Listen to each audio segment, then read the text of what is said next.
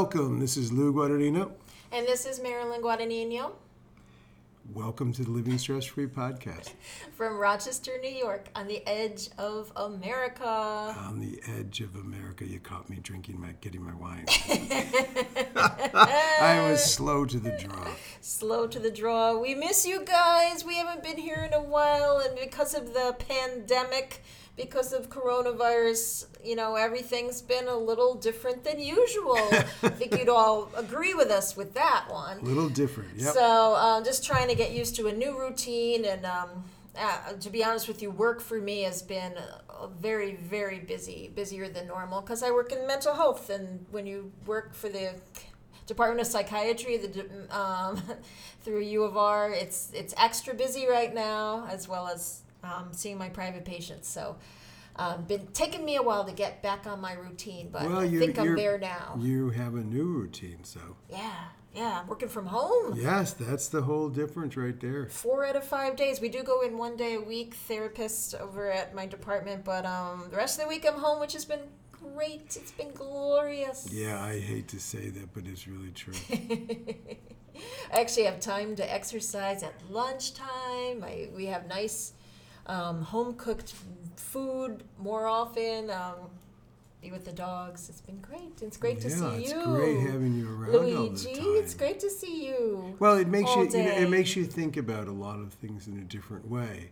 I read something that the CEO of Zoom, because everybody's using Zoom now. You and I have been using it for a while. Yes. So trailblazers we are. Yeah, trailblazers we are. Zoom blazers we are. And but he was saying that. And I think this is absolutely true. The businesses are going to have to take a second look at how they meet with people, how much brick and mortar is really necessary. Mm-hmm. You know how I felt for a long time. Many people feel that video is somehow impersonal, and I don't feel that way at all. You've always said that. Yeah, I just don't. I think that it is nice to be in somebody's physical presence, but when you're working with somebody. Sometimes when you're healing emotions, it could be important to be in person. But a lot of times, because I do life coaching, I do counseling, so I work with people on their goals. Right. So whether we are together in the same room or not, I think it's kind of different than being with a counselor. So, So for me, there hasn't been really any transition, and I agree with the CEO. Who's saying that that this is going to change the future, and it is. Look at your job, for instance. I mean, I don't want to talk about your job specifically where you work, but just let's say mental health therapists in general. How many times can they be in contact with people using Zoom or telephone or other things, and how many buildings are currently being rented and used, and all the energy costs and stuff that really are not needed. And, right. And really is that much lost from it. I'm not saying I have the answers to that, but I think those are good questions. Well, it is going to change the face of how we do mental health, I believe, because, I was, unlike you, I was a little resistant to using Zoom. I always felt like I much prefer being in person with people, and I still do. I still do think if you're doing counseling and therapy, being in person is the best, but the best isn't always possible. And I've gotten used to using Zoom now, and so have my clients, and I don't mind it at all. Well, let me ask yourself a question. If you were going to be seeing a counselor or a therapist, would you rather see the therapist that you really think is going to help you on Zoom, or a mediocre therapist that you feel probably is not going to help you like you want in the long run in person? Oh, I always go for the one that's going to help me the most. Absolutely. Well, so to me, that means a lot. And now everybody's getting used to Zoom. Yes. And it's opening up a whole new world. I remember when Skype first was being used. Right. True confessions, I was afraid of Skype. I was just really, I had a phobia. We have a friend in England. Hi, Karen, if you're listening. And when Karen moved back to England, I remember we talked about, we can Skype together. And I never did because I was I had 'Cause this you were fear of terrified. Skype. Yeah, you were. And then I never used Skype, actually, never ever used it. And then even when the iPhones turned to FaceTime, Right. I didn't even like using FaceTime with people. You and I FaceTimed, but Right. I was Well, we're was married. uncomfortable using it. But with Zoom and it being used for business, I'm used to it and I like it. Yeah, And now see- I want to use it socially. So that's the thing, is that that's what I find fascinating, is that this could really shift things. In other words, it makes us see things in a new way. It makes us find new solutions to problems, and it changes things. I find that fascinating. Yes, it is fascinating. So we wanted to take a little time today to chat about the effects of this pandemic on people, COVID-19 restrictions, shelter in place, and Shelter in place is the big one. yeah, and I've noticed from my own life and people I'm working with, and I think Lou, you have to agree with people you're working with.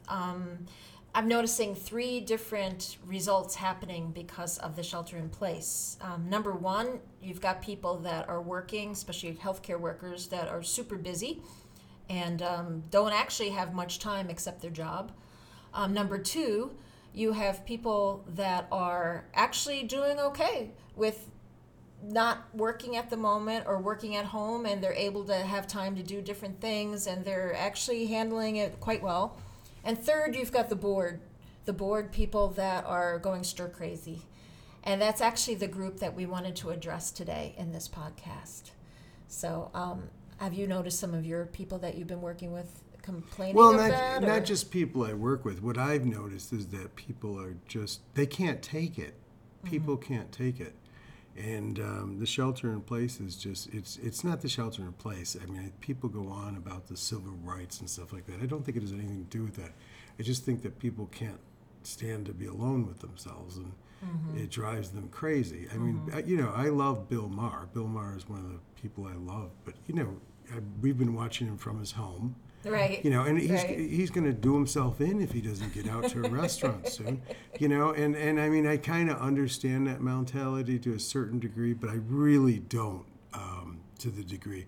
It seems that people just cannot find anything to do with themselves. And I don't relate to that at all. I have no idea what they're talking about. No, we've always been needed more time to do all of our interests and there's things. so much stuff to do. What Lou's referring to with Bill Maher is his real time that he does every week. Right, I'm sorry. He's been doing that from his home. But, I mean, you hear it a lot on media, on social media, on television, that people are celebrities, famous people, all kinds of people are having trouble with this going stir crazy. So we wanted to introduce our idea of skill-based leisure. We believe the antidote is skill-based leisure. And what is this? So first, let's talk about discretionary time. Now, discretionary time is time when you have a choice of what to do. And if you're not working right now, you all day long, you have a choice of what to do. So you've got a lot of discretionary time. And if you look up the definition of what leisure time is what you do during your discretionary time. So we're talking about anything, really. Yeah. So skill-based leisure is what we wanted to introduce. Now, here's the problem that is infiltrating society right now. We have a result-oriented society, wouldn't you say? Like, everybody's Absolutely. looking, whatever you do, you're looking for some end result. Absolutely. And, just think about it. Anything that is promoted a lot now, or do this, or exercise is a great example.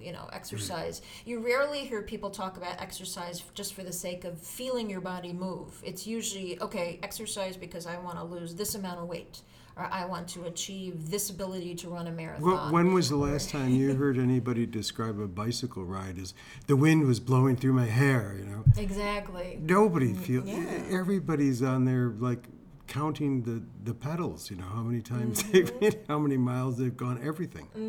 I mean, even yoga that started out, Completely. Hatha yoga, you started out this way. It's about feeling your body, and these asanas has turned into, not all yoga, It's but a marathon. It's a marathon. some yoga out there is, can you do this? Can you hold this position for, at least 5 minutes or whatever? And even though you're struggling with it. So it's very achievement oriented, result oriented society. So the idea of skill based leisure is what we mean by that is learning how to do practices that have no end result. So what's a practice? Well, they have no permanent end result. Yeah. For instance, gardening, you do have end results, but at the same time, they're not permanent. You could have great roses one year and the next year not so good. But it's endless in the sense that a practice is something that you do endlessly without ever getting, you don't get a gold medal for it. You don't get a bonus pay for it. Right. I know Lou and I have talked a lot about practices, how the importance of doing your practices, but I don't think we've ever really mentioned what we mean by practice. So if you look up, I found this great definition in the Oxford Dictionary. A practice is the actual application or use of an idea, belief, or method, as opposed to theories relating to it. It's an action rather than a thought or idea. And I love that. Yeah, and I don't think we ever actually stated what a practice is, but that's what we're talking about. It's not this, okay, I understand this concept, all right, done with that, let me move on to learn something else they understand. That's very different than practices. Well, and let me just kind of connect this with what's going on today, because I think it's really important. I think people are going stir crazy, cabin fever, because everything that everybody does nowadays is, as you said, it's for a result. I have this thing I want, or I have this problem, and this is going to solve it, or this is going to give me what I want, and that's it. On to the next thing. Exactly. Okay, so that's it. People don't really have things like learning to play the piano just to learn to play the piano, not for a career, not to become the next great pianist, or just to play the piano. Or people don't garden without an achievement in mind, like I'm going to make money by selling these flowers. People don't garden just to practice and learn gardening. And meditation, of course, which we often suggest to people, is an endless practice. There's no diploma, there's no certificate, there's no, it's an endless practice. And people don't have those kinds of activities in their life anymore, which I think that they had for thousands of years. And I think it makes people stir crazy. And if they don't have the activities, the other side is they do have them, but they're not looking at the activity with that mindset. Yes. For example, cooking. Yes. Cooking's a great way to look at it. You can just cook because I have to eat, I have to create something, I'm just going to follow this recipe. Okay, I completed it, I'm going to eat that. That's one way of cooking. And then there's seeing cooking as an art form, seeing it as the process of cooking is forever creative and interesting, and it's never going to end, because we're going to have to keep cooking for ourselves. Well, that's an interesting question to me, though. Why does that happen to some people? For instance, almost everybody begins cooking because they have to. They get to the point in their life where they say, I can't afford to be buying at restaurants every day, and so I have to learn at least to scramble an egg or whatever it is that they decide to do. But then there's people who transition from that into really getting into cooking and saying, wow, this is really a subtle process. This is really interesting. They get very inspired about it. So my question is A, what makes people go, and I'm not suggesting we can answer that today, but what makes people go from I have to cook to, wow, this is really inspiring. That's an interesting question. A practice.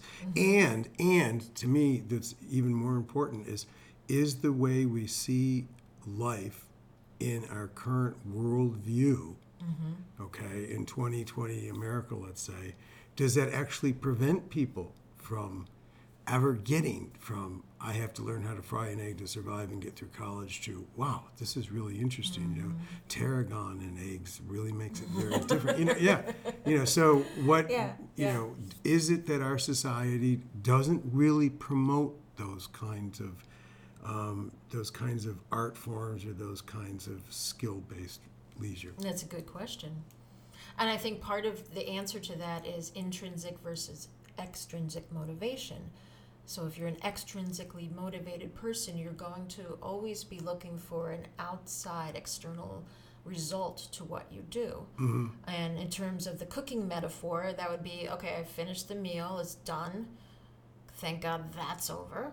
I'm going to eat. Oh, my belly's full now. All right, on to the next thing. Let me look what's on TV now, Where the intrinsic person is motivated internally. It's just it's the process of doing something that really gets them going. Right. The more I would beg to, the wrong expression, I would dare to say that people that aren't bored right now and not going stir crazy are more of the intrinsically motivated people, because it's the process of everything you do all day is interesting to you. It's your curiosity is constantly there. Mm-hmm. And I think if you're a more extrinsically motivated person, no judgment here. It's just Right. people are born one way or the other. Right. I think it's harder. It's more difficult for them. Yeah, it does appear that way. Because my life hasn't really changed that much, except for the learning the rituals of social distancing and stuff like that. Yeah, obviously, that's taking time and practice on my part.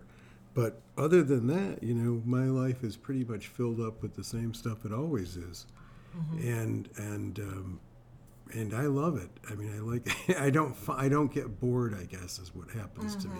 When I talk to other people, they get really bored. Some of the people I talk to really, really frustrated and bored. Yeah, and you and I have that in common. I don't get bored either. No, you don't. And I wish I remember who, but somebody once said years and years ago in my life, there's no such thing as boredom, that boredom's a choice. Mm-hmm. And if you think about it, what makes a person bored is that their mind is focused on somewhere else or something else they want to be doing, and they feel they're kind of stuck in their circumstances right now, and they're not embracing what they're doing now. Their mind is stuck on what they wish they could be doing. That's what culminates into boredom. The other possibility of boredom is when you see something the same way over and over and over and over again, no matter what. Mm-hmm. So that anything, we all have done this to ourselves, and we've all seen other people do it. You bring something up and we all act like we already know it. Yeah, exactly. Want to meet a dog? Dogs, I already know about dogs. Exactly. And when you have that kind of attitude that what your past impressions are of anything in life are already concrete, solid, definite, then there's no chance of you learning or seeing anything new or experiencing anything new with a dog or whatever it may be as an example. It's a great example. Yeah, so I guess the secret then is how you see really, when it boils down to it, each moment as brand new. But if you can't do each moment as brand new, see each day as brand new, each event you do as brand new. I mean, every time you look outside the window, it's not the same view as what you saw last time you looked out the window. You may think it is, but that's the point. You think it is. If you really look, the clouds, the sky is going to be slightly different. Everything's going to be different. Yeah. The positioning of branches and leaves and where, animals, whatever, it is going to be different. So that's the key, that's the secret, is to start seeing each day as if it is new, brand new. Well, and there are real effects to not being able to entertain yourself, if you want to put it in a very simple way. And that's that, people are really pushing right now to get rid of social distancing and going out there. This is completely against medical science advice, and that's all there is to it. There are no ifs, ands, or buts about this, and all because we're too restless with ourselves. We're too restless with ourselves, and I know I said this before, but I think it's really important. Gardening. Let me use gardening as just one example, but cooking's another great example. We should all have things in our lives that we're endlessly doing. Playing the guitar or whatever. I mean, it just never ends. We never get to the top. We never get, we just keep going. Because these kind of practices, what you and I call practices, this is really something important in life, because it really teaches you more than how to learn to play the guitar or how to cook or how to garden. It teaches you, it's a lot more the way life really is. There is no end to life except for the end of life, of course. But I mean, we always are looking for the end of our problems, but there is no end to our problems, or we're always looking for the end of something and it never comes, or even if it does come, it's different than we ever imagined. So I think it's these practices that people usually have, and I really believe that it's a very short period of time that people have stopped doing things like gardening, et cetera, et cetera. A certain wisdom is lost. Yes. It makes me even think about drawing, even if you're not an artist. Let's pretend you made drawing a practice. You got a blank piece of paper, and a charcoal pencil or regular pencil or whatever, pastel, out every day, and just made it a practice for 10 minutes just to put anything on that paper. Right. It's very freeing. Maybe the first couple of times you did it, you'd be like stuck, like, I don't know what to do. I'm not an artist. I don't know what to do. Right. You'd be afraid, but eventually you would break through that fear and you would just create something each day, and it's just something you do for yourself. It reminds me of the photo challenge that I gave myself. I did it.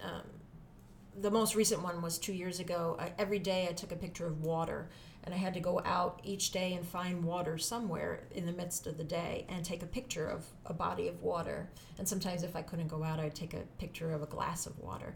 Well, I actually have shared that with some of my clients, and I have client right now that's doing it as a practice, and she lives out in the country, so she's driving every day finding a picture of a barn, and she's taking a photograph of a barn as her photo challenge. Yeah, that's great. So what the example I'm giving here is, I'm not a professional photographer. I just enjoyed taking photos, and the same with this person that's doing it. But you don't have to be like amazing at something to do it every day. You can do it just because you enjoy it. Yeah, but there's something that's very important about doing it every day. See, people do, I believe, do things without results or not looking for results, but they only do it for a short period of time, and that's not a practice. Right. A practice is when, like you take a photo every single day. Right. I've seen you do this several times in the time that we've known each other. Right. 365 photos on one particular thing, whether it's the lake or whatever it may be that Trees, you're doing. whatever. That's a practice, It's a practice, just like meditation or cooking. Cooking is a practice. It's like you don't, sometimes you just hit it so well that you just say, wow, that's really amazing. Then other times the same exact dish, not so well.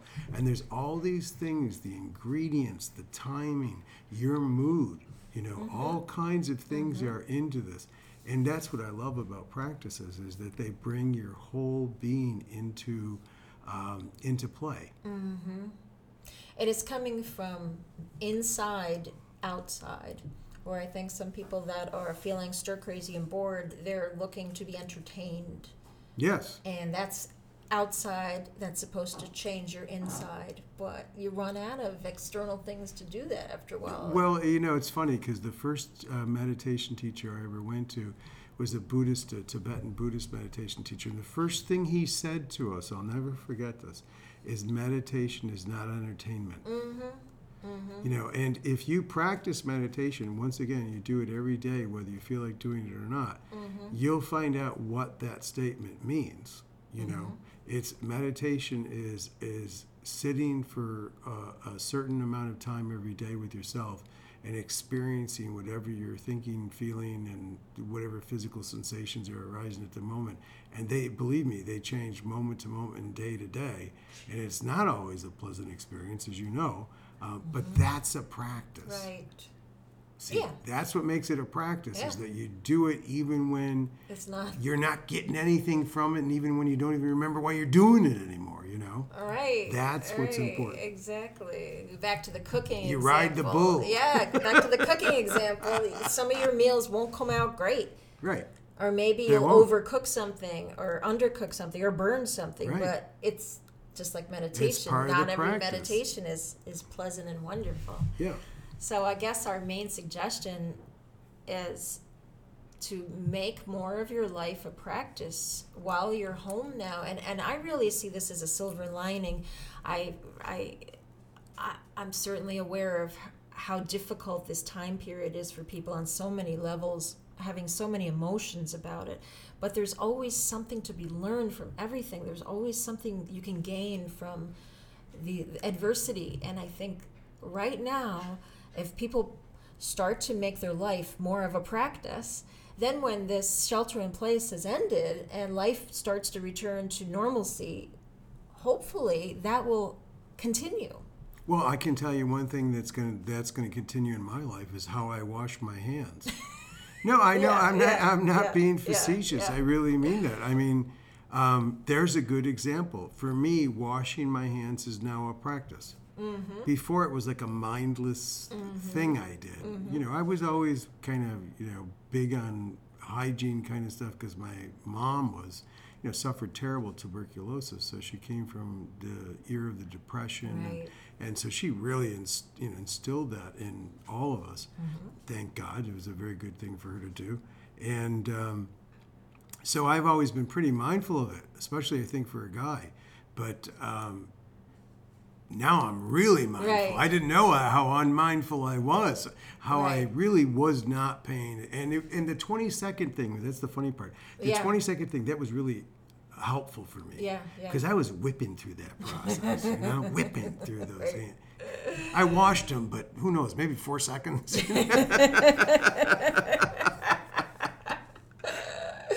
You're right. Dr. Fauci just made me stop. Okay, I'll do it, whatever he says. 20 seconds. I'll sing happy birthday, whatever I got to do. Yeah. Or 1 second is the word Mississippi. 1 Mississippi, 2 Mississippi. That's 3 right. Mississippi, You 4 always told me that. 5 Mississippi.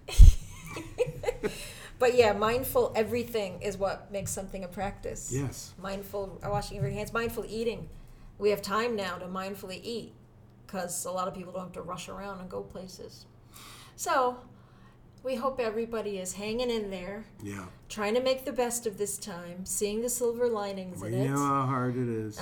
We always send our shout out and our love and gratitude to the healthcare workers. Yes. As well as everybody. Yes. That first responders. First responders, as well as people working in grocery stores right now. It's not easy. Not easy. No, it's not easy at all. Mm-hmm. You can tell how uncomfortable many of them feel, and I don't blame them. Yeah. But so, that's why, and the health experts have said this, not me, but I really relate to this. It's like, I know people who refuse to wear a mask, Mm-hmm. I wear it for other people. I mean, I have no reason to believe I'm sick. I could be sick tomorrow. Everything could change, but right now it looks pretty good. Mm-hmm. But, I could be a carrier and not know it. And, so it's part of our responsibility to each other, to me. And I'm going to close. Lou and I watched last night, and I'm sure some of you saw it too, but if you didn't, the wonderful special they had on all the networks, One World Together at Home was the name of it. If you didn't catch it, all these amazing musicians were performing. And besides the musicians and really great performances, they were sharing a lot of love and support for healthcare workers and other people, and bringing attention to some of the areas of this pandemic that we may not be aware of. It was a beautiful special. It was 2 hours, and I'm sure you could find it easily on YouTube. So check it out. Yeah, and all my love to the healthcare workers out there. I was privileged enough to work in that field during my life, and I can say that people the healthcare workers are very, very, very special people, and we should never take them for granted. Yep, that's right.